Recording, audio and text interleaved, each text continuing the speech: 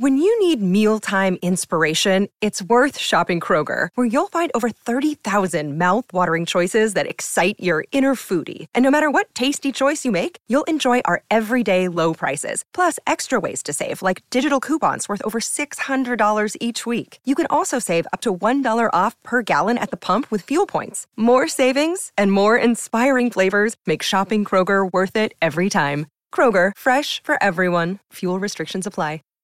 Save big on brunch for mom, all in the Kroger app. Get half gallons of delicious Kroger milk for $1.29 each. Then get flavorful Tyson natural boneless chicken breasts for $2.49 a pound, all with your card and a digital coupon. Shop these deals at your local Kroger, less than 5 miles away. Or tap the screen now to download the Kroger app to save big today. Kroger, fresh for everyone. Prices and product availability subject to change. Restrictions apply. See site for details. Hello, beautiful friends. Happy Monday. I hope you guys are so well. I took a week off. I was in Jamaica, man. I had a beautiful vacation. Surprised my wife for her birthday. It's kind of fun. I booked a vacation, didn't tell her anything about it, kept it secret, and I told her we were going. And she didn't know where we were going until our layover in Atlanta with our son, so that was fun. So we kind of searched around the airport, and I had to make her guess until it was time to board. So that was fun. Anyway, took a week off. I appreciate you guys. #1 dog training podcast in the United States. And we're also loved, very much so, in the UK, Canada, and in Australia. So I appreciate you guys so much for listening. I really do. No Bad Dog Army is growing and continuing to grow a safe, empowering community. This is a great podcast with an individual that is really struggling with a dog, but this is dog training, but it's more people training, as you guys know. But this is a very psychological hardship for the owner. She's having a really hard time to grasp the reality of what's happening. Something you guys probably deal with all the time with other people, just being irresponsible, not being able to bring your trained dog to places. It's kind of emotional for her, you could tell, but it's a wonderful podcast. So there's a lot of good dog training, but also, more importantly, there's a lot of emotional, road mapping that I do with her, and just explaining the realities of the world that we live in with our dogs. So I think it's great. I think you guys are going to love it. Speaking of Canada, we're coming to Canada next month in Calgary and Toronto. I think Toronto's working spots are sold out, and Calgary has like one left. If you guys want to come, bring your dog to train, sign up. The link is in the description below. There's unlimited audits, so if you guys want to come and watch, it's perfect for anybody that wants to learn more about behavior. You get a Q&A opportunity with me, and you just get to watch us train dogs, so it's a lot of fun. There's a lot of information that goes into it, so we're excited to come up. Our No Bad Dog coffee is also in the link below. And one thing I wanted to talk about before this podcast starts about dog training is there's an interesting concept I had the other day with actually one of my staff who kind of helps me with my social media. She kind of runs some of the social media that we do. And one of the statements that I made on, I think TikTok is where she posted it, was about compulsion training. And she's going to kill me for talking about it again because she said I never can talk about it again. Apparently, I recorded this session with this person, and she was talking, I can't remember how it came up, but she was talking about the types of training, and she mentioned compulsion, I believe the context was. But regardless, I'm a big, seeing through the air, seeing through the grass, if you will, of what things actually mean. Now, compulsion, especially in the dog training space, has been this very never be this or never do this word. It's a bad word, almost like punishment was a couple years ago. Now it's punishment equals success for dogs typically, and sometimes, and usually. But compulsion, I just was saying in this thing that I was using compulsion ethically because I wanted to highlight and bring out the reality of what compulsion is. Because for some reason, again, I think mostly by professionals in the industry, they gatekeep what words mean to them, and that's what it means to everybody. And by definition, compulsion is the action or state of forcing or being forced to do something, or constraint. And the second definition under the dictionary is an irresistible urge to behave in a certain way, especially against one's conscious wishes. So if your dog sees a squirrel and you tell them that they can't run. Or simply if you put a leash on a dog and there's any pressure on that leash at all, ever, it's compulsion by definition. The action or state of forcing or being forced to do something or constraint against what you want to do. And so this individual, this dog owner, had asked me, like, is this compulsion or whatever? And I simply explained to her, because I'm really I try to, again, advocate and educate. That's my whole thing. I'm not in the dog business. I'm in the people business. I want to help people with their dogs. Dogs are easy. And I was explaining to her through an educational way. I said, look, compulsion, by definition, if we look at it, is basically telling anybody or anything that they can't do something even if they want to do it. That's the definition of compulsion. And so I don't understand the context of why some dog trainers in the industry blacklist anybody that says compulsion or uses compulsion, because we all use compulsion. If you have a leash on a dog and they want to go one way and you tell them they can't, you're using compulsion by definition. Now, I think because it's like the e-collar. Here's my opinion. This is how I love podcasts. I can get granular on this. And this is big for dog owners and dog trainers. I think the e-collar is one of those things to say, oh, you use an e-collar, then you correct a dog unfairly against their will and never allow them to do anything. And it's strictly punitive and it's stressful and they hate it.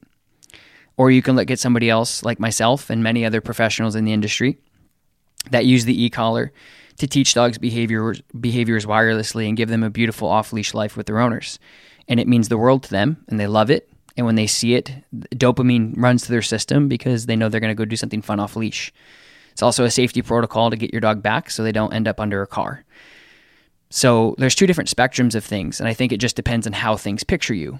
But what was really interesting and almost frightening to me is my staff, who handles my social media, because obviously I post things everywhere, every day, all the time. I can't do it all. They were saying yeah, you shouldn't do that. People, really tried to hurt you on that, which is fine. I mean, the internet's just the internet. I don't make videos or educational stuff for people who don't want to listen or learn. I make it for people who are struggling, like dog owners like yourself. But it was just a really weird thing. And I wanted to define the compulsion, because I said it again in a recent video, and I'm like, that we shouldn't be afraid of using that. That's what it is. Telling something they can't do something is compulsion by definition. And so more importantly, I talked about ethical compulsion and unethical compulsion. And I said I was using ethical compulsion, which gave me a platform to say, what is unethical compulsion? And I would say unethical compulsion, in my opinion, is downing a dog when there's squirrels and birds and other dogs running around them, right? So we're forcing a dog to do something that's unfairly against their will. It's not fair to have them jump through hoops and fire when all this stuff is going on. And I was talking about ethical compulsion, where I was recalling a dog away from another dog because they were going to react. So it had nothing to do at that point with punishment specifically in targeting. All it was the definition of compulsion is I was like, this dog can't get to this other dog because they're going to react negatively. And that's an ethical way to use compulsion.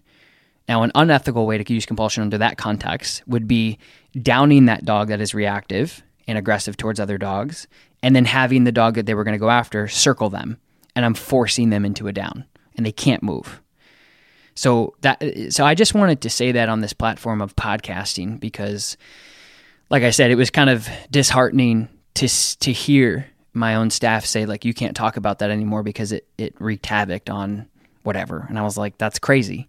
And I was really upset by that because, like I said, the internet's a scary place, which is why I, really focus on YouTube and podcasting, because it's just a better place to gain your knowledge, because you're watching me and listening to me in long form content. So you understand context. It's not a 4-second, 60-second video on a reel or a TikTok.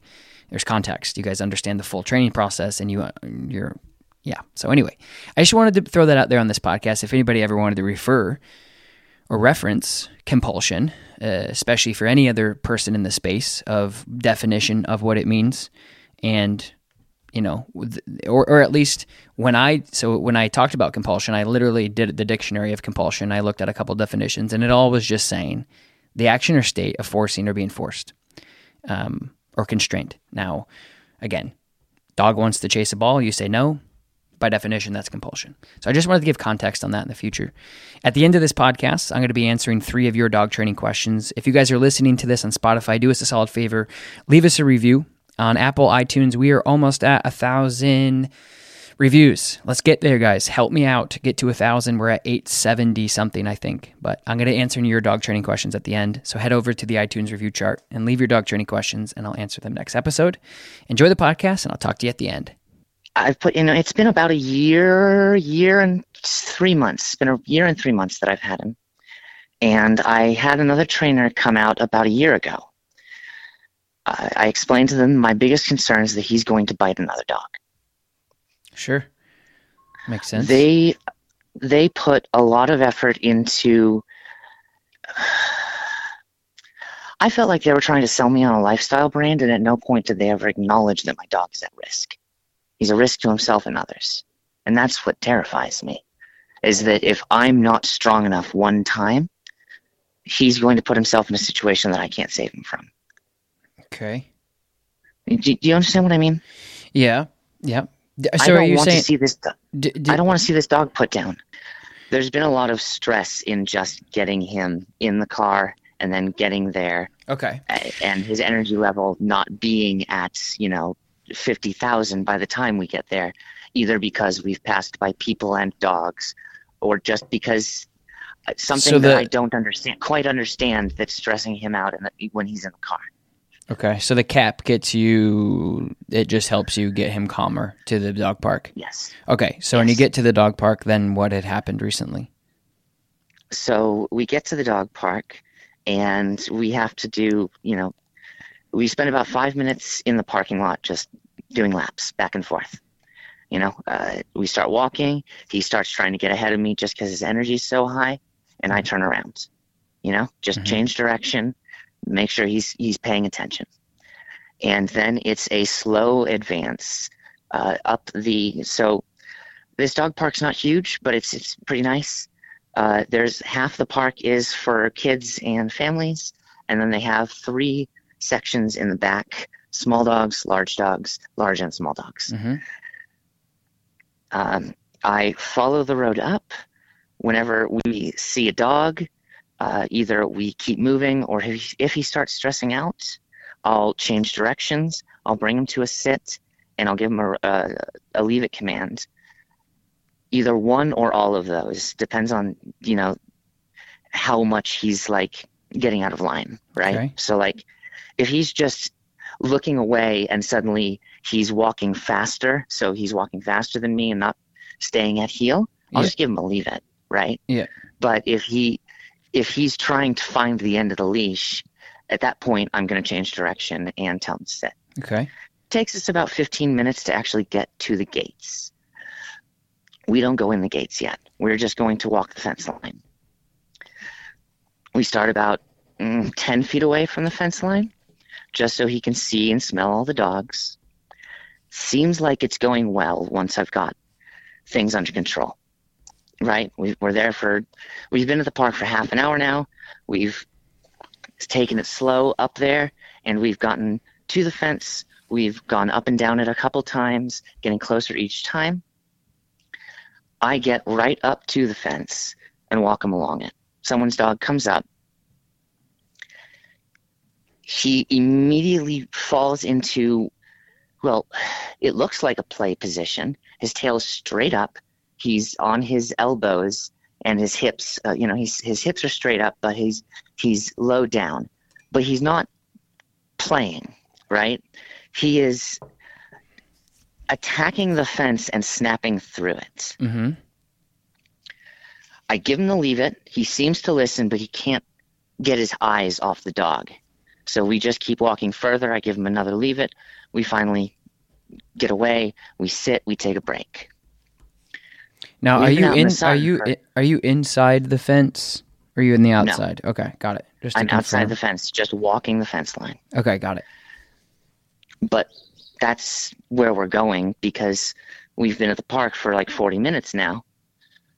I need to get him some water. So we go up to the fence, to the all dogs, because there was very, very few dogs compared to the other ones. Okay. The large dogs area, there was like 15 people with their doodles out. It was kind of crazy. And I wasn't going to take him in the small dogs box. Now, is so there we go to the all dogs. Yeah, is there a particular reason you go to the dog park? I mean, is there a reason that you go there instead of just walking in your neighborhood? So I usually walk in my neighborhood, but I'm trying to get him socialized. Okay. I'm trying to do anything I can, because it's very concerning to me that even after all of this time and all the work we've put in, he still finds it extremely surprising that other dogs are around barking. And What do it you could mean? be his age. What do you mean? What do you mean he finds it surprising? Do you think, like, what do you mean by that? No matter how calm we are, Mm-hmm. And both of us are calm, right? He will hear something, and it will be, okay, different story, but down the block, there's an area where there are 1, 2, 3, 4 houses in a row that have dogs. Okay. Not all of them are always out at the same time, Mm-hmm. but when the stars align, that's a very hard thing for Bear to get past. Sure. Because we got a family of pit bulls, including a mama, and great dogs, zero training whatsoever. These are just guard dogs. Then we have a couple small dogs in the yard. Once they start barking, the pit bulls start barking. And there is a I think it's either a Springer or something,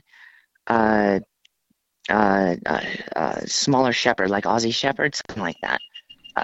Yep. He can jump the 8 feet and peek over the wall. So now that we've gotten past those noises, now there's a dog whose head is bouncing up over the wall. Mm-hmm.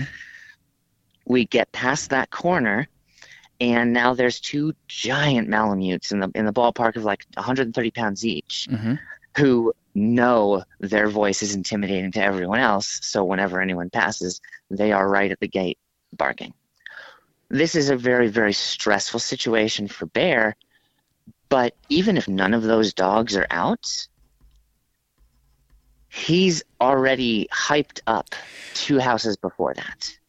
Yeah. Does that make sense? Yeah, well, it sounds to me that he's just an anxious dog, and it doesn't matter how you are behaving as much because he's just going to be anxious. So it doesn't matter if you walk down the park and you see no dogs or you walk down the road and you see no dogs. He's still going to be anxious because that's who he is.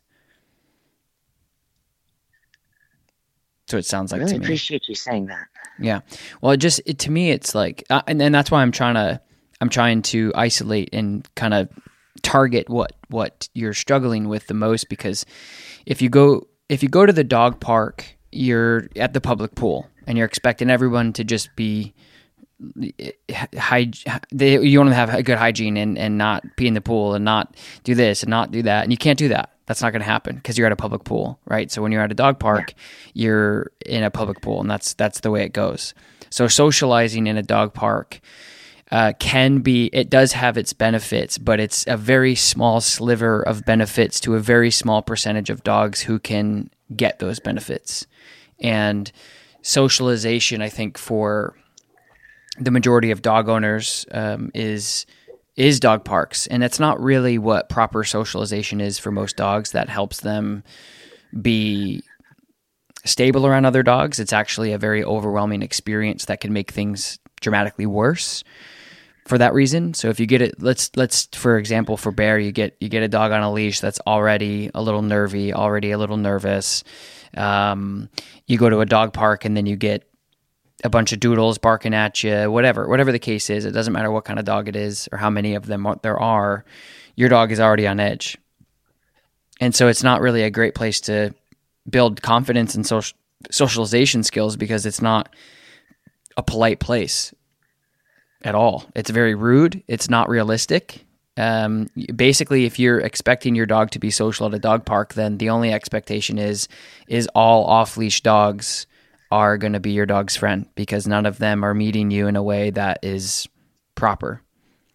If your dog is out for a walk and there's an off-leash dog approaching you, that is what you're teaching your dog to be okay with at a dog park if it goes well, and typically it doesn't. So that's what I'm saying is, like, if you look at what you're talking about at the dog park and you're like, he's anxious there, but he's also anxious in the car, and he's also anxious walking around the neighborhood. So that I think the environments can exacerbate and cause the anxiety to heighten for sure.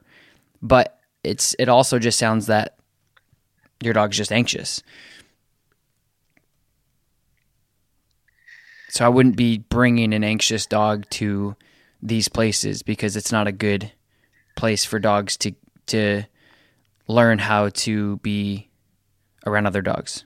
My definition of socialization properly, especially for dogs who you're trying to build confidence in, is neutrality. It's like being at a coffee shop and every single person's got their headphones in, drinking their coffee, working. That is socialization. That doesn't overwhelm you. That doesn't make you nervous. That doesn't make you insecure. It doesn't make you uncomfortable. You're social with 20 other individuals sitting 5 feet from one another, but you're not in each other's face. That's what a dog park is. It's like going to a nightclub in Miami at 2 a.m. in the morning, expecting to have a lovely conversation with a nice person. Not that that can't happen. I'm just saying, when you put your dog into a dog park, it's very overwhelming, and it's not good for dogs who are trying to gain confidence. So I have 2 dogs right now, and my other dog, comically enough, is totally fine with nightclubs. She is a hero. She has been with me at everywhere I've gone in my life, since she's been with me. So I really appreciate you putting it like that, because I am expecting too much of him based on, the chaos that was my life before he came along. Yeah, and I think you're not. I don't even think you're expecting too much. I think you're expecting the wrong things. I don't even think you're going like you're not being realistic, and it's also just not fair for you or him. That's all. I just want to. Well, that's what I'm saying is like, okay, let's look at, so what are your goals? So dog parks is just not a good idea anyway. So there's that. But then you're kind of going on the other end of the spectrum too, and saying like, well, if we go down our walk in our neighborhood, we have a pit bull family, we have Malamutes, we have Springers, we have this. I'm like, yeah, but like that's a gauntlet. Of course your dog's going to be anxious. You are too. That's not a very fun neighborhood to walk down when you have it's like one of those haunted house, like mystery houses where you never know what's going to pop out at you, and you're just walking around with your heart in your throat. That's what your dog is doing. So yeah, that's not a good situation either. That's what I'm saying is you're trying to put a dog through scenarios that is very difficult for any human or any dog to be calm in, and then you're like, this is where he goes nuts. I'm like, yeah, I would avoid all of those things at all costs. Anyway. Then how do I do something good for him, like take him camping? Because that's my goal. Well, camping's much different. Right now is well, it's not if I can't even take him up, the smallest mountain near here, right? There's a it's not even a mountain, but they call it a mountain, and there's enough dogs around there that it's very difficult to keep him under control and keep hiking. Okay. Is that going to just be something that's going to take time and effort, that he's going to have to see that there are other dogs on the trail? Yeah, but that's a much, much, much, much, much different picture. Like, you think about this. You walking in a hiking trail with your dog and seeing one dog on your hiking trail at a time is a completely different scenario than going to a dog park and walking past your gauntlet of haunted houses in your neighborhood. Like, those are two different scenarios. So you're trying to like go to the most unrealistic, unfair scenario to work on something that's not even going to be scalable at all. It's not going to be Like, you're just going to make things worse doing that. See what I'm saying? So you're like, I'm going to go to the dog park to get my dog to be okay with other dogs, which is never going to happen. But the only reason why you're doing it, from what you're telling me, is so you can pass one dog on a hiking trail when you're camping. Those are like being in the middle of Montana in a cabin and then comparing all of your socialization to, like, I don't want to go to Montana in a cabin because Manhattan nightclubs scare me. What? But to be completely fair, we still have to get in the car and drive from my house to a parking lot that looks identical to the park and go through an area that has a park attached to it. Every one of the experiences that I'm trying to work with him through is toward that goal of going further and further out together. I can't get through. Well, I think that's to get there. Yeah, I think that's a separate thing, and I would argue that that's not the same at all. Like, you getting like the car, yes, sure. Like your dog, but again, your dog is anxious in the car because your dog's an anxious dog. Your dog isn't anxious necessarily because of where you're going. So that's a separate thing. But then you arriving to a trailhead to go into a campsite is the polar exact opposite of arriving to a dog park. They're not even comparable. They're not even in the same boat at all. It's absolutely comparable. Have you been camping in Nevada? Everyone brings their dogs out. Every car has a dog in it. Getting there is the exact same thing as being at the park because there's 15 dogs. He can look up and see 4 dogs ahead of him, 4 dogs behind him, and 10 dogs walking the circle around the path. Okay. So we'll talk about camping in Nevada then in those circumstances, because I'm not familiar with that, and I didn't think there were going to be 20 dogs at the trailhead, but let's talk about that. So when you get to the trailhead and you're loading up to go into the trail to set up camp, there's 5 dogs in front of you, 5 dogs behind you. How do you typically handle these situations? Warm-ups. We stay in the parking lot. We just go back and forth. I change directions on him sometimes. I'll try and walk through him, or I'll walk away if his attention is elsewhere. It's very calm. I'm not giving commands. I'm just changing direction. Okay. And moving around and trying to set an example of ignoring everything that's around.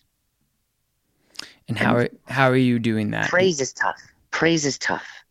If I give him too energetic of praise, he reacts to it, right? So, like, the difference between good bear, and good bear is the difference between him staying in position and him going into an excited trot. Looking for something? I don't know quite how to describe it. It's been a while since I've over invested on the support. Sure. He also hates treats. Like, if we get somewhere and stop, he'll eat treats out of my hand. He loves it. Mm-hmm. But he hates. The best way I could describe it is he hates being bribed. Sure. Yeah. So I wouldn't do that then. So just anything that he hates, don't do. That's it. So when you're doing your tune-ups, your warm-ups, what does that look like exactly? So it depends where we are, but it's generally the same. It starts with just a straight line. I'll walk a straight line a certain distance. I turn around. It's an about face. I have a lot of military habits I can't get rid of. It's an about face. We walk the same direction. I about face the opposite way so that he has to come the other way around me. Are you saying anything when you do these about faces and you turn? Only if he's not paying attention. Okay. What do you say? Like, au pied. Okay. It's French, au pied, at heel. Yeah. Or at foot, really, but. So when you do your OPA and the dog turns towards you, what if he doesn't turn towards you? What happens at that granule moment there? So because we're doing the warm-ups, I'm not actually popping the leash. I'm just letting the leash go tight. And he wears a Hermspringer, and he also wears a pager collar. Okay. I don't want to ever pop the Hermspringer. So if I need his attention, I can usually page him. But if he's up to 11, no amount of paging is going to get his attention. And the best strategy I have found is just to keep the leash loose. And if he pops off, he punishes himself with the Hermspringer. God, it sounds horrible saying that out loud. Please tell me I'm not a bad person. I don't think it does as much as you. Typically and historically, the Hermspringer doesn't do that at all. So that's what I'm trying to figure out because typically if you pop the Hermspringer, that's the only way it actually works with the dog in the correction. So I'm just trying to figure out like what you're doing, because what I mean is it pops when he jumps out of leash range. Okay. He pops himself with it, is what I'm saying. So I would recommend just popping the collar yourself before he does that, so he can learn what you want him to do. Instead of being reactive, you're being proactive.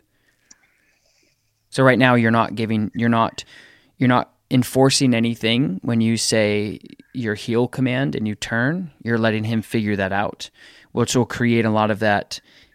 It could create a lot of that insecure behavior when you get to a place, because your warm up and your tune-up is to do exactly that. You're trying to get the dog's attention to make sure they pay attention to you and understand that you're taking this tune-up seriously, and the dog has to be engaged with you. And right now you're not doing that. You're letting him kind of figure things out, which in turn could make him a little bit more on edge unless you grab the wheel. Yeah, he's unsure. Yeah, because you know what I'm saying though, right? So when you get to a place, it makes sense, yeah. So I would recommend giving him that pressure before he does it to himself, because you're trying to teach him to pay attention to you. Typically the idea of a warm up or a tune up is to get the dog's attention and get them engaged with you, no matter what the surrounding is. And on top of that, the overall goal is to get them super motivated if they do that, so then everything else turns to mush around them and they don't care. Sometimes dogs aren't motivated, and that's fine, but your goal is just to get the dog engaged with you. So they get out, they're like a kid at Disneyland, they're excited, they're running around, they're stimulated. Your job is to say, pay attention to me, pay attention to me, pay attention to me. And if you're not holding the dog accountable for your directional changes, then you're defeating the purpose, because they're just hitting the end of the leash and trying to figure things out on their own. And that's where you'll get to a location and say, I don't really know what to do, and neither do you.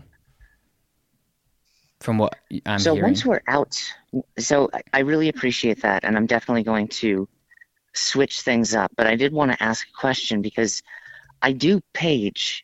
Like, even if he's right at my side, I'm using that pager just to communicate with him and to accent my voice. So once we're done with the warm-ups, we've done 2 or 3 laps from my backyard to my driveway and back, and with occasional, horizontal or diagonal changes in direction. Once we're out on the walk, I'm communicating. So what you're saying is I should set the line right at the beginning, say, I need your attention. And then I can ease off as the walk continues. I guess. I'm not sure. Well, I think you just have to look at what you're trying to do. I mean, like I said before, if you get to a trailhead and you're doing a warm-up, in my experience, the only reason why you would ever do a warm-up is to get the dog engaged with you and to get the dogs to pay attention. And right now you're not succeeding that, because he's hitting the end of the leash. If the dog is hitting the end of the leash, he's not engaged with you. Yeah. So then that's what I'm saying is, if you're doing something but you're doing it the wrong way, you've never done it. So you've never done that warm up in that parking lot that actually makes sense to the dog to get the dog engaged with you. And so think about the amount of times that you're like, I'm going to go to this park and get the dog engaged and get the dog tuned up with me, but you actually have never done it. And that will make a big difference when you do go there and you start to actually, get the dog engaged with you and paying attention to you and ignore other things around them. And then as far as the page goes, I'm unfamiliar with what collar are you using? Or is it just like an off-brand? What's that? No, it's 20 years. 20 years. Okay. Which one? 280C. Okay. So the pager on the 280C is pretty intense. So I typically never use it in a punitive way unless the dog is, dangerously reacting. So that's, again, where a lot of anxiety could come from, is just using the pager in a punitive way to communicate can be stressful for a dog because it's pretty intense. So you just have to be careful how you do that. I have other means of communication too. It's not like, I feel like I'm giving you a terrible impression of how I do this, because once we're out on the walk, I tend to mix things up. I will bump his knee with my shoulder. I will bump his haunch with my heel. I have a lot of tools available to me that are just kind of instinct at this point. Mm-hmm. Getting him to the point where he would listen was difficult. And he does not listen to the page when he's above a certain level. Sure. So I understand what you're saying, and it makes sense, and I can lean off of it more, make it much rarer, so that. Right, because that's what I was saying. Is it sounded, you said that you would randomly use it on your heels and your walks and stuff, and if you're using it that much, then it's never going to mean anything to him. So I was just under the impression that if I was using it with a command, that I was using it correctly. No, I never use the pager in a conditioning way because it's so intense. I always use the stimulation. So I use the stimulation levels to condition a dog on the remote collar because it's not a punitive, corrective thing. And if you're using the pager, that's a very intense thing. And that's what I'm like, when I heard you say that you were using the pager to change directions and randomly use it, it can be very confusing for the dog, which of course can then heighten the anxiety of the dog. Does that make sense? Yeah, it makes sense. I'm just trying to take a minute to realize that I'm an asshole. No. You're just trying to figure things out, and that's my job, is to help navigate you through this scenario. And that's why I'm like, when you say stuff, I'm also just trying to get granular, because there's little tiny if you watch my videos with clients, there's like little tiny things that people will do, and I'm like, bingo, that is a big contributing factor to X. And so that's why when you were saying that you were using the pager for just like attention getting when you're in a heel and it's not really like moved in a certain direction or whatever, that can make a dog anxious, because that pager is very intense. That's something that I use to disarm and unpack unwanted dangerous behaviors in intervention training. I don't use it other than that.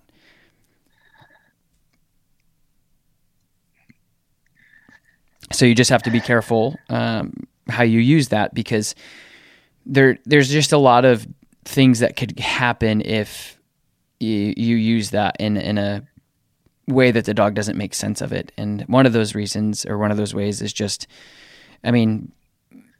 worst or best case scenario is the dog will never listen to the e-collar because you use the pager so often, and then they just write it off because they're like, yeah, whatever, this thing is on all the time and it sucks, and I don't know what it is. He doesn't treat it like that. Well, that's good. So thankfully, I'm apparently not using it to the point where it's that bad. But let's say we're going. This is Las Vegas. Every block is half a mile long here. Mm-hmm. Let's say we're going on a walk. That's a 2-mile walk that we're setting out on, right? Around 1.5 miles, he's exhausted. His attention is worn out. His behavior is fine. I don't really have to use it, but if let's say a car drives by and they've got 2 dogs in the back and the dogs are barking, mm-hmm. right? He might jump out at that moment, even though everything in his body language is telling me he's calm. There's that immediate turnover. Mm-hmm. That reserve tank has been opened up, and he is ready to outburst. Mm-hmm. Now, it's not as bad as it used to be. He's much more likely to tie me up than he is to jump into traffic, which it is what it is. It's better than nothing, at least from where I'm standing. But it's still, I don't know what I'm missing in the in that. Yeah. Well, there could be a couple different things, but that's what I was saying is, honestly, if you're using equipment wrong, or you're using it in a way that doesn't make sense or confusing, you may not be missing anything. You're just lacking the ability to communicate because you're doing it wrong. So if you're, like I said before, like if you're the boy cried wolf, if you will, if you're using things that are supposed to shut behaviors down all the time at random, and then you want to try to shut down a behavior that you don't want to see anymore because it's scary or dangerous, those things that you're using aren't going to work. And so it's not necessarily what you're doing wrong or the timing of what you're doing. It's just because there's so much diluted information going into the relationship that it's hard to reward, it's hard to punish, it's hard to communicate because it's confusing. So that's what I'm leaning more towards, is the way that you're handling other situations is probably compound. It's just like all of my other clients that come in with behavioral issues, but they don't have basic obedience. It's if you're trying to correct a dog for something that's really bothersome or dangerous to you, but you're using the same correction tool randomly, then it's not going to be enforced at all. It's not going to matter, and the dog's not going to care about it. I'm not saying that's the reason why your dog is reacting. I'm just saying those are things that you have to hash out first. No, you're right, and I'm just. So when you're so like I said, if like let's say you go out for a walk or a tune-up and you're doing some obedience with the dog and you're going heel, brr, heel, brr, sit, brr, and you're No, that's not what I'm doing. That's not what I'm doing. Okay, so how are you? These warm-ups start really slow. There's no words, and then I start adding in the vocal commands if he's getting distracted. And if he's not listening at all, then I will page him. But I'm trying, usually in these warm-ups, what I'm trying to do is say as little as possible. Mm-hmm. And yes, hope that he realizes what I want. You're loud and clear on that part. I'm giving him too much. I'm giving him too much mental leash at that moment is the best way I think I can describe it.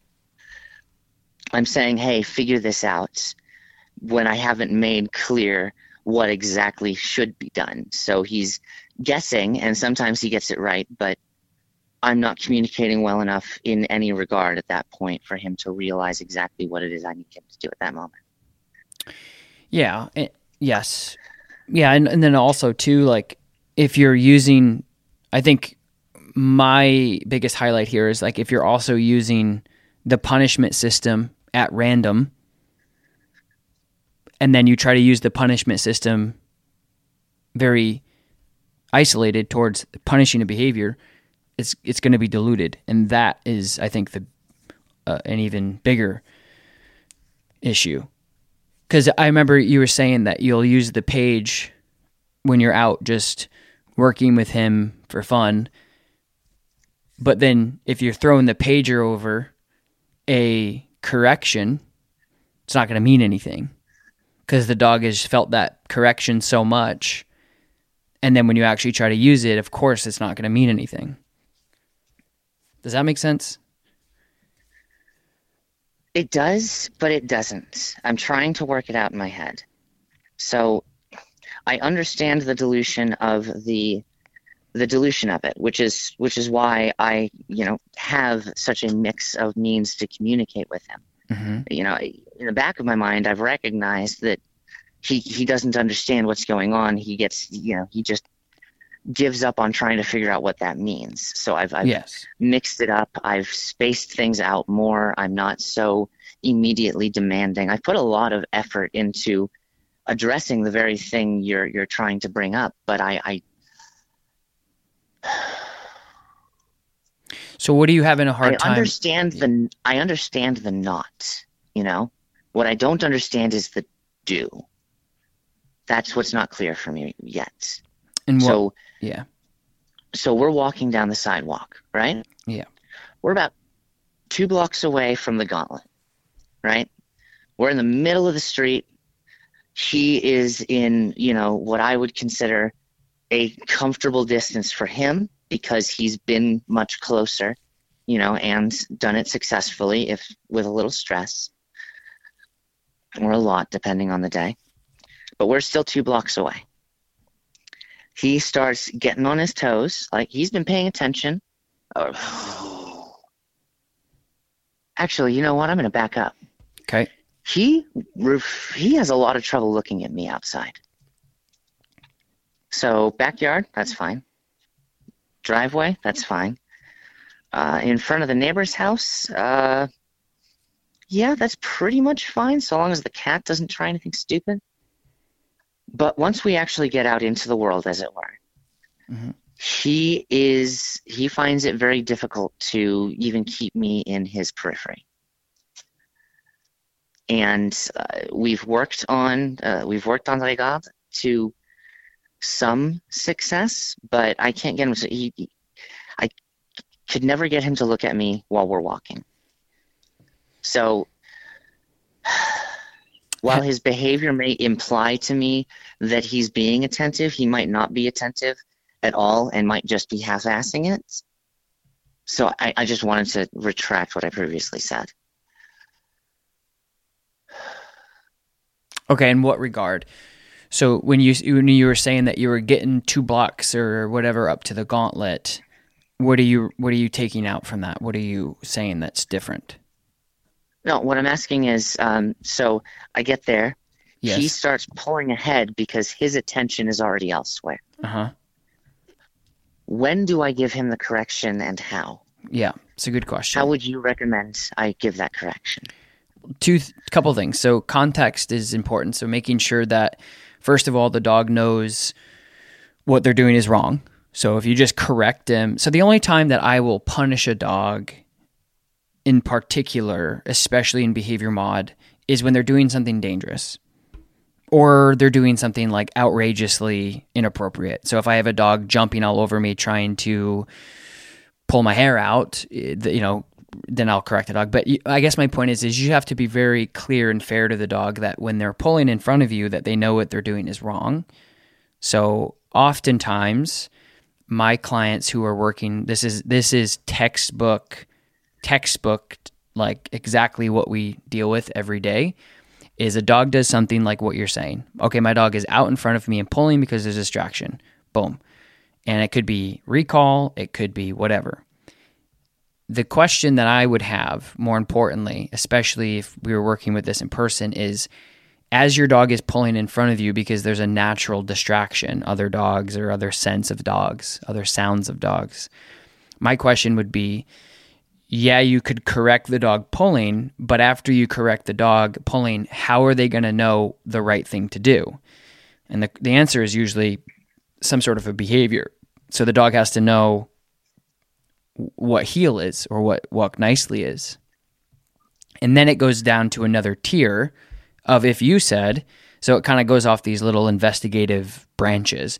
If I asked you, okay, your dog is pulling towards another dog, which you don't like, which then ultimately turns into this reactivity. And the reactivity is why we're talking, right? So there's the problem. I say, okay, your dog is reactive. But leading up to the reactivity, what has to happen before your dog reacts? Your dog will pull. Okay. So if we can stop the pulling, we can stop the reactivity in theory. And typically that is the case. Then I would say, how good is your heel? And if you said, so how good is your heel, do you think? I'd give it a C+. Okay. So depending on the environment, right. He'll stay there, but we're talking about a range of he's at heel in quotes with drifting forward and not noticing he's left my side. Right. But he will eventually, look at something and catch how far forward he is and back up without me saying anything. Mm-hmm. Right? So that's where we are on the RPA. But once there's a distraction that he can't shake, that's the difference for me. That's when he's out of line. Right. So the next question I would have in that little, again, investigative journey that I have with dog owners is that is the difference between your obedience levels. So oftentimes dog owners have behavioral problems because of the lack of their communication and their obedience. So if you have a dog that has a problem and you say like it's exactly what you're dealing with to some degree is you come out and you say, my dog's heel is okay and my dog's heel is not great when there's distractions. And all that is obedience levels.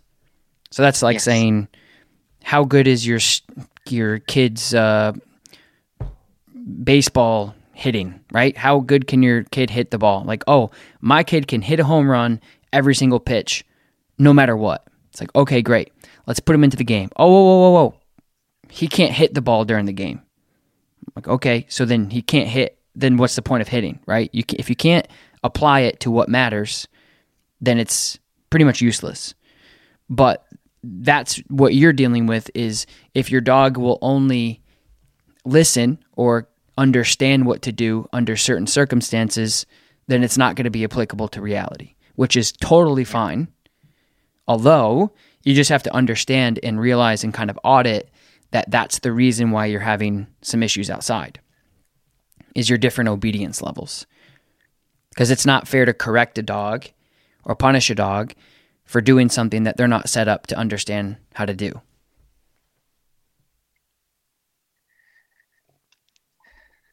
Which essentially means your dog's obedience isn't good enough to handle that environment, which is why your dog isn't listening. So I couldn't come in and say, you couldn't say, look, this is crazy. Look, this is what's happening. This is the problem. This is the big thing. This is it right here. Look, this is it. Like the reaction, look at the spinning and the barking and on the back legs and the howling and the redirection. All this stuff is crazy. This is the problem, Tom. You don't understand. This is why. And I'm like, look, I get it. That's the problem. But you have, like, what do you want us to do? It's like, well, we want to stop it. It's like, yeah, but it's like everyone else who wants to have a 12-pack abs. I'm like, but you don't want to, you got to have the work. The work has to be done. So it's the same thing with dog training a bit, is if you, unless we're talking about a neurological like case, when you have a dog that is exhibiting these behaviors, but you don't have anything alternative, what do you want the dog to do? Well, I want him to just not care about dogs. I'm like, okay, well, you got to have some control in between that. Just last thing, since we've only got 8 minutes left. Mm-hmm. When we were at the dog park and I took him to try and get some water, 2 dogs ran at us. They were being teasing and they were running around a light pole just past us. Bear lunged out and snapped at one. He didn't make contact, but we had to check the other dog anyways because no one could see what actually happened. Clearly. There's a certain line that once it's crossed, he doesn't listen to absolutely anything, and it becomes much more of a get him off and redirect. Sure.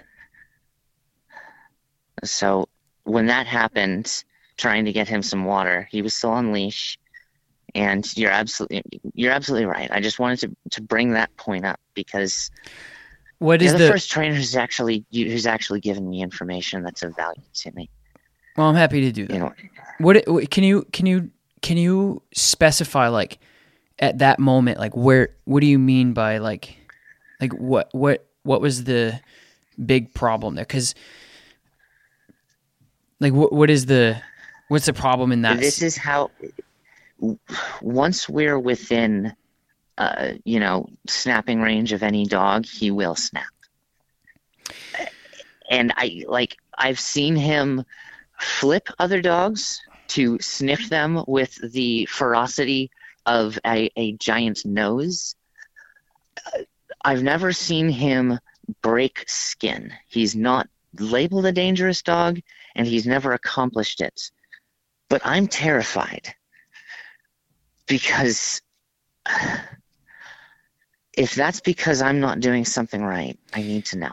Right, but I understand. It's a great goal to have as a dog owner, but I'm trying to figure out like what you have to get. Like for me, I have to know like what you're talking about, like an example. So when you were just saying, like in that situation where you were going to get water at the dog park with the dog, and another dog came running up, I'm just trying to figure out what the big problem was in that scenario that you would have liked to had done differently?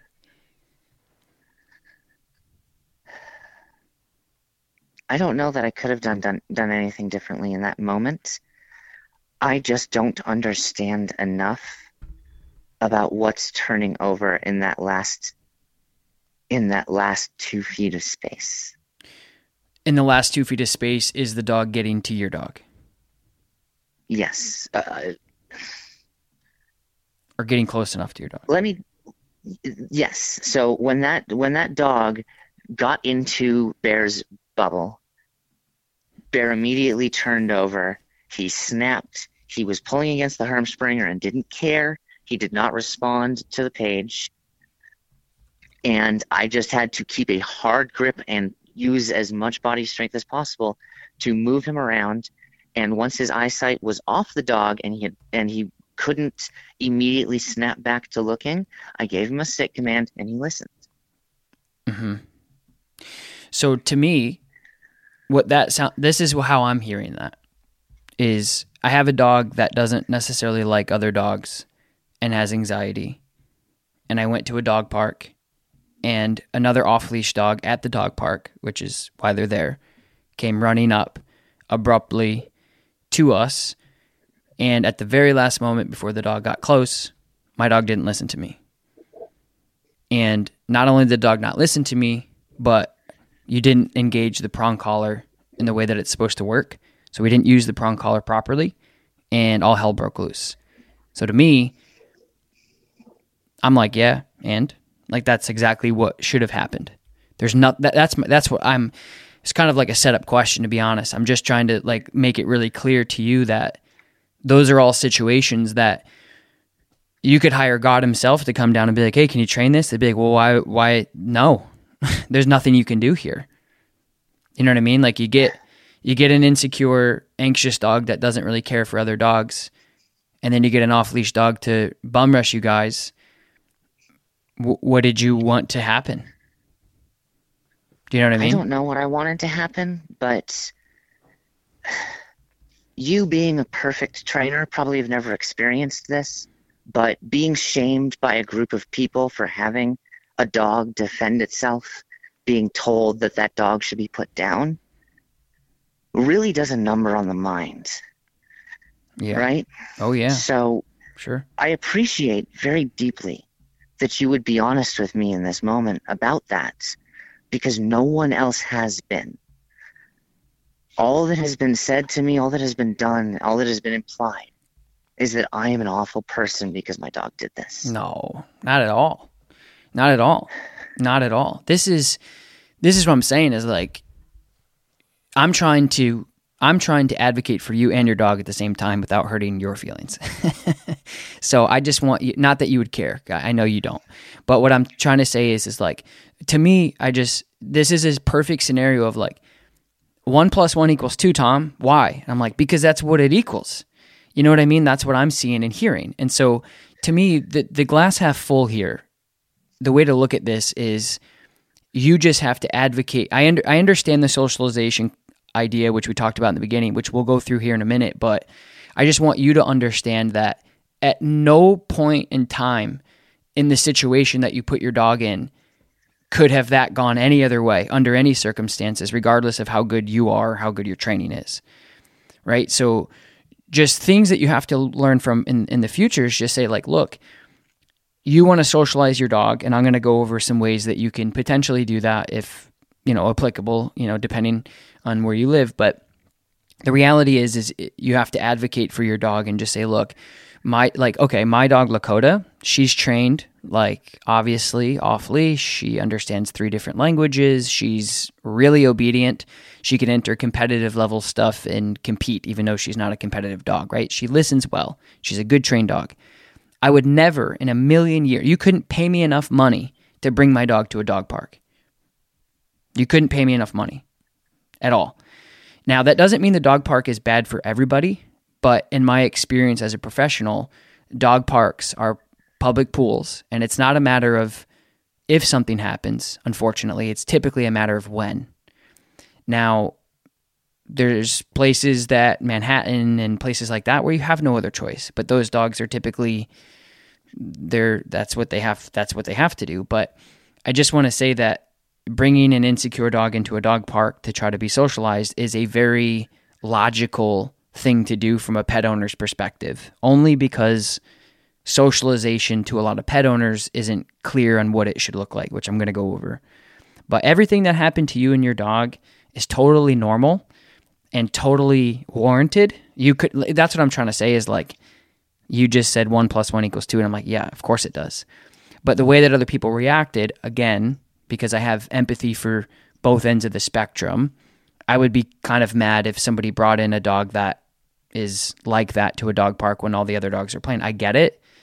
But at the same time, like, you know, they have no control over their dogs either. So they couldn't have done anything anyway. It's not like, I just had a client come in from New Jersey that did an out-of-state program with me, and their dog is reactive, and they couldn't get their dog to react.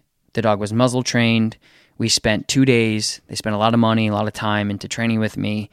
And I'm like, you know what? Why don't you guys go to the park down the road and see if you can get something in a different environment? Now, the dog's muzzled, so it's not dangerous or anything. So they went to the park, and these off-leash dogs, and it wasn't a dog park. It was a park that means your dog has to be on leash. And I think that there's a sign that says if your dog is off leash, you have to have control. Kind of like, hey, the speed limit's 65, right?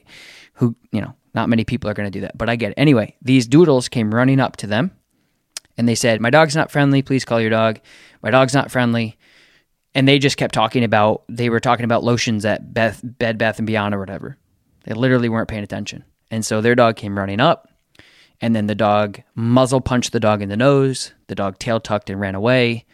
And then the ladies were like, oh my God. And they were like, dude, I just told, like, so there's not much you can do about other people. And to be honest with you, the more you train with your dog and the more you educate yourself about dog behavior, proper socialization, education on dog behavior, the way less more you'll go to public places with your dog. And I know that that's not fair, but it almost seems like the more trained your dog is, and this is for me personally, I deal with this every day.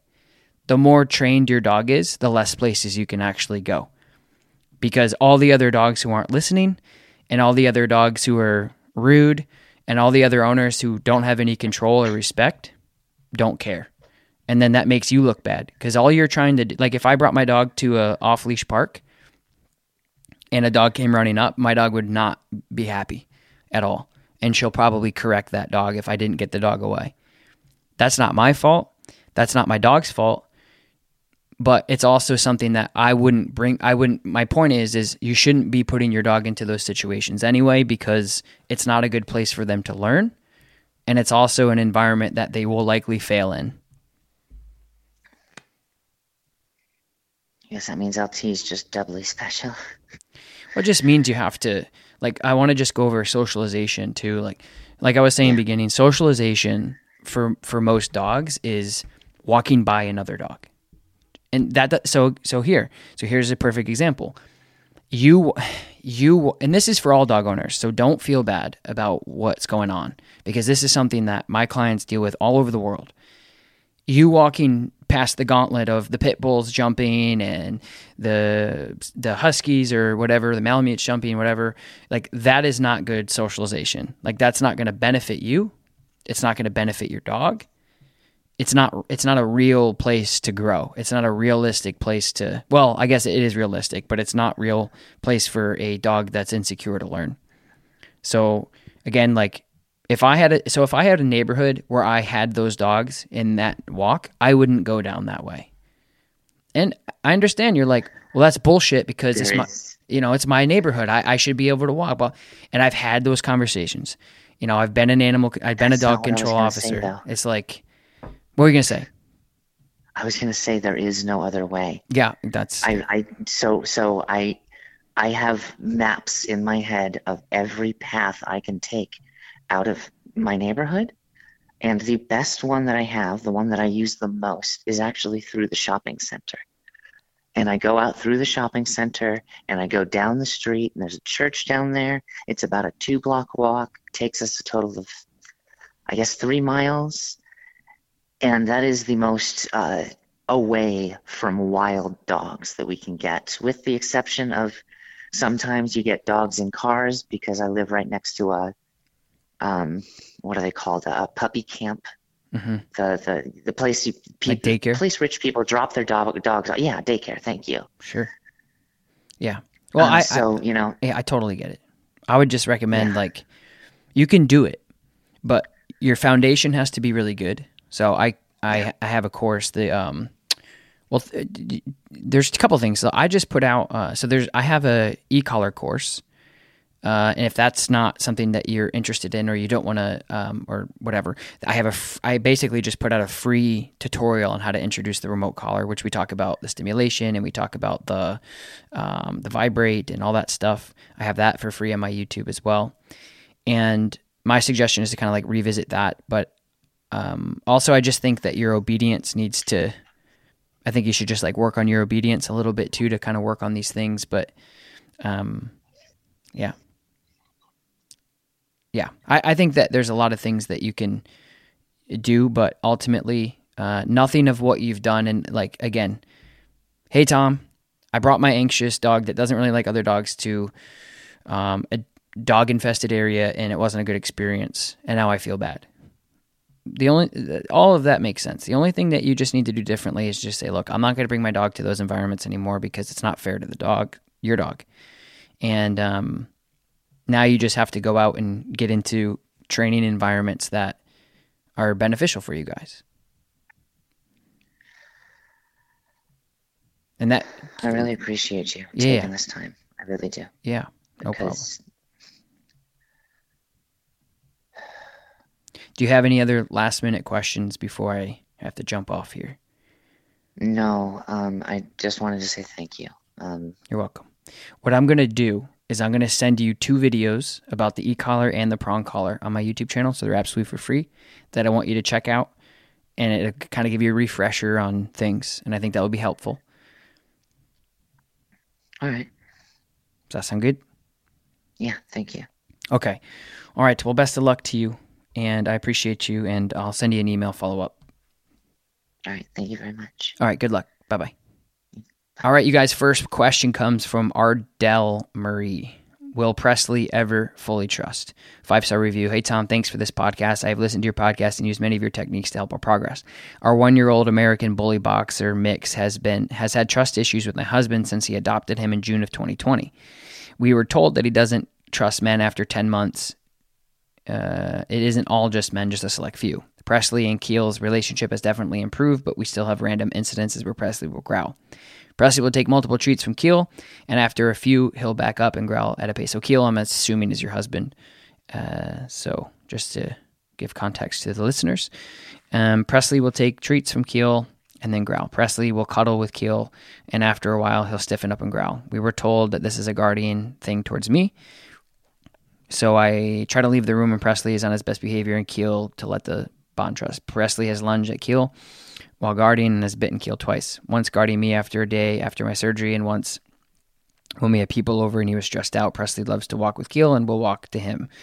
So I can see how badly Keel wants Presley to trust him. We will take additional advice.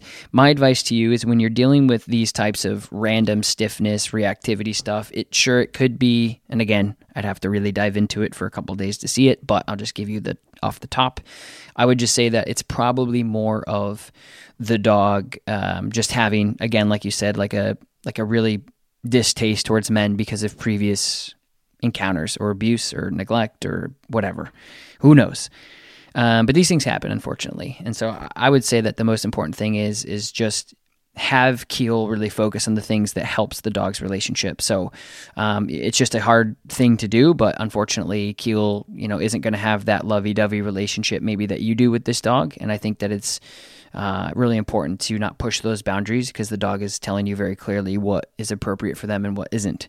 So my suggestion is simple. I would just have Keel do all the things that this Presley dog loves with Keel: walking, playing outside. Obviously, this dog has a problem with being overwhelmed. So I would highly suggest in situations where you're going to have people over or friends or family over, you really need to make sure that the dog is in a safe place and is not going to be subject to, all these people. And I mean, those are all things that are going to cause, damage and the dog to tip over. So just be very cautious and mindful when talking about or working with Presley in these environments, because it is going to spark things. So you just have to be really mindful of where Presley gets nervous and what he does in these environments, and just keep taking their time. Just like Keel's job is with Presley these things, and that's where he's comfortable, and that's where you should just stay in that lane for a while and keep doing it. And that's my suggestion. I think that that's important, to just double down on the things that are great and successful, and just try to work around the things that aren't. And you don't want to put Keel in a situation where he's going to get bit, because their relationship is going to suffer from that long term if that keeps happening. So I would suggest just not putting them in that situation, and just double stacking on the things that they enjoy, because you could build a relationship safely with a dog that is only particularly comfortable under these circumstances, and that's what you should double down on, because it doesn't sound to me like it's anything other than maybe like trauma from the past, and you just have to, work on these things, at the dog's pace. So I hope that helps. Next question comes from Adolescent Shenanigans. 5-star review. Thank you so much. Love the podcast. I learned so much from hearing you troubleshoot through different scenarios. Something that really resonated with me in your analogy of reactivity is like boiling pot of water where it spills over at a certain point. I've gotten to the point where I can walk my frustrated greeter past multiple dogs without a reaction. However, after a certain number of dogs, I can sense that he's about to boil over. How do you typically like bringing dogs back down? Obedience, tugs, time to sniff, all those things. Obedience to redirect. That's why you guys have been seeing me like my big fundamental thing is pushing a dog away from a scenario that they're going to instinctually boil over on. Like if I know a dog is like hitting their threshold, just like people do, there's just that one thing at the end of the day that just pushes them over. Like you have to make sure that you're moving the dogs away from those scenarios so they don't boil over. So yeah, tug, obedience, scatter feeding is really great. So if the dog is food motivated, you can take that food, scatter feed it on the ground, and have them really just go into other scenarios. So I hope that helps. And yeah, I appreciate you listening. Next one comes from Mo P10. 5-star review, special case. Hi, Tom. I'm not sure where to turn in this type of situation. I'm considering signing up to do a chat with you because there's no other valuable trainers in my area. I'm wondering if you've ever worked with a dog that has little white dog syndrome and currently on Keppra and prednisone. On top of these which is medicine. On top of these health issues, my dog was also attacked by another dog. My dog is anxious, fearful around other dogs, and doesn't know sometimes how to greet people. I try to do things with him daily, build our relationship and his confidence, but it seems like an uphill battle. I make him play some big rocks and reward him when he looks at me, and we work on heel around other dogs inside the dog park. He just turned around a year old, and I don't want him to be in the state of mind. So he's a year. I was just hoping you could provide some quality advice if you have an experience with stressful, complicated situations. Well, I don't know what little white dog syndrome is, but I do have a laptop in front of me. Little white dog shaker syndrome? I've never heard of that. Let me look at this. Shaker syndrome is a condition involving generalized head and body tremors in dogs. I don't know. I'm going to be honest, I don't know what this is because I'm getting tremors. Neurological disorder, involuntary tremors, or shaking.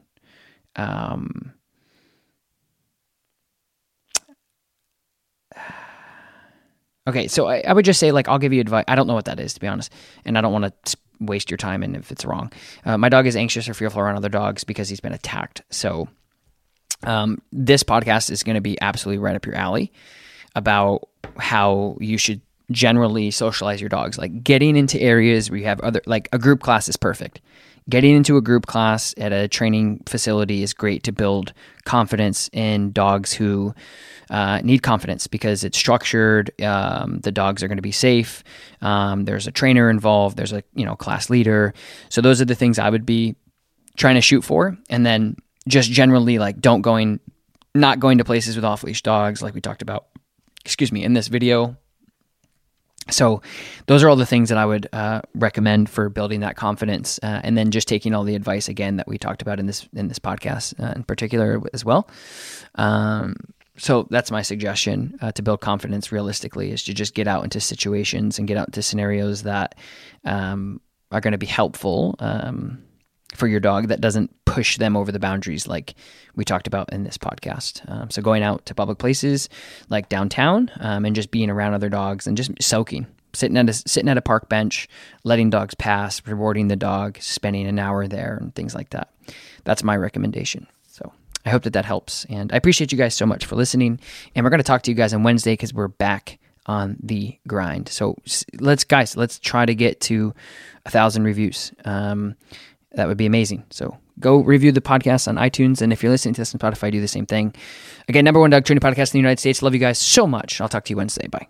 Save big money on everything for your next project at Menards. Spring is here, making it the perfect time for outdoor projects. Suncast storage sheds are an excellent solution for protecting outdoor lawn and gardening tools. They're easy to assemble, and the all-weather construction provides water resistance and UV protection. Save big on Suncast storage sheds. View our selection of Suncast products today in store and on Menards.com. Save big.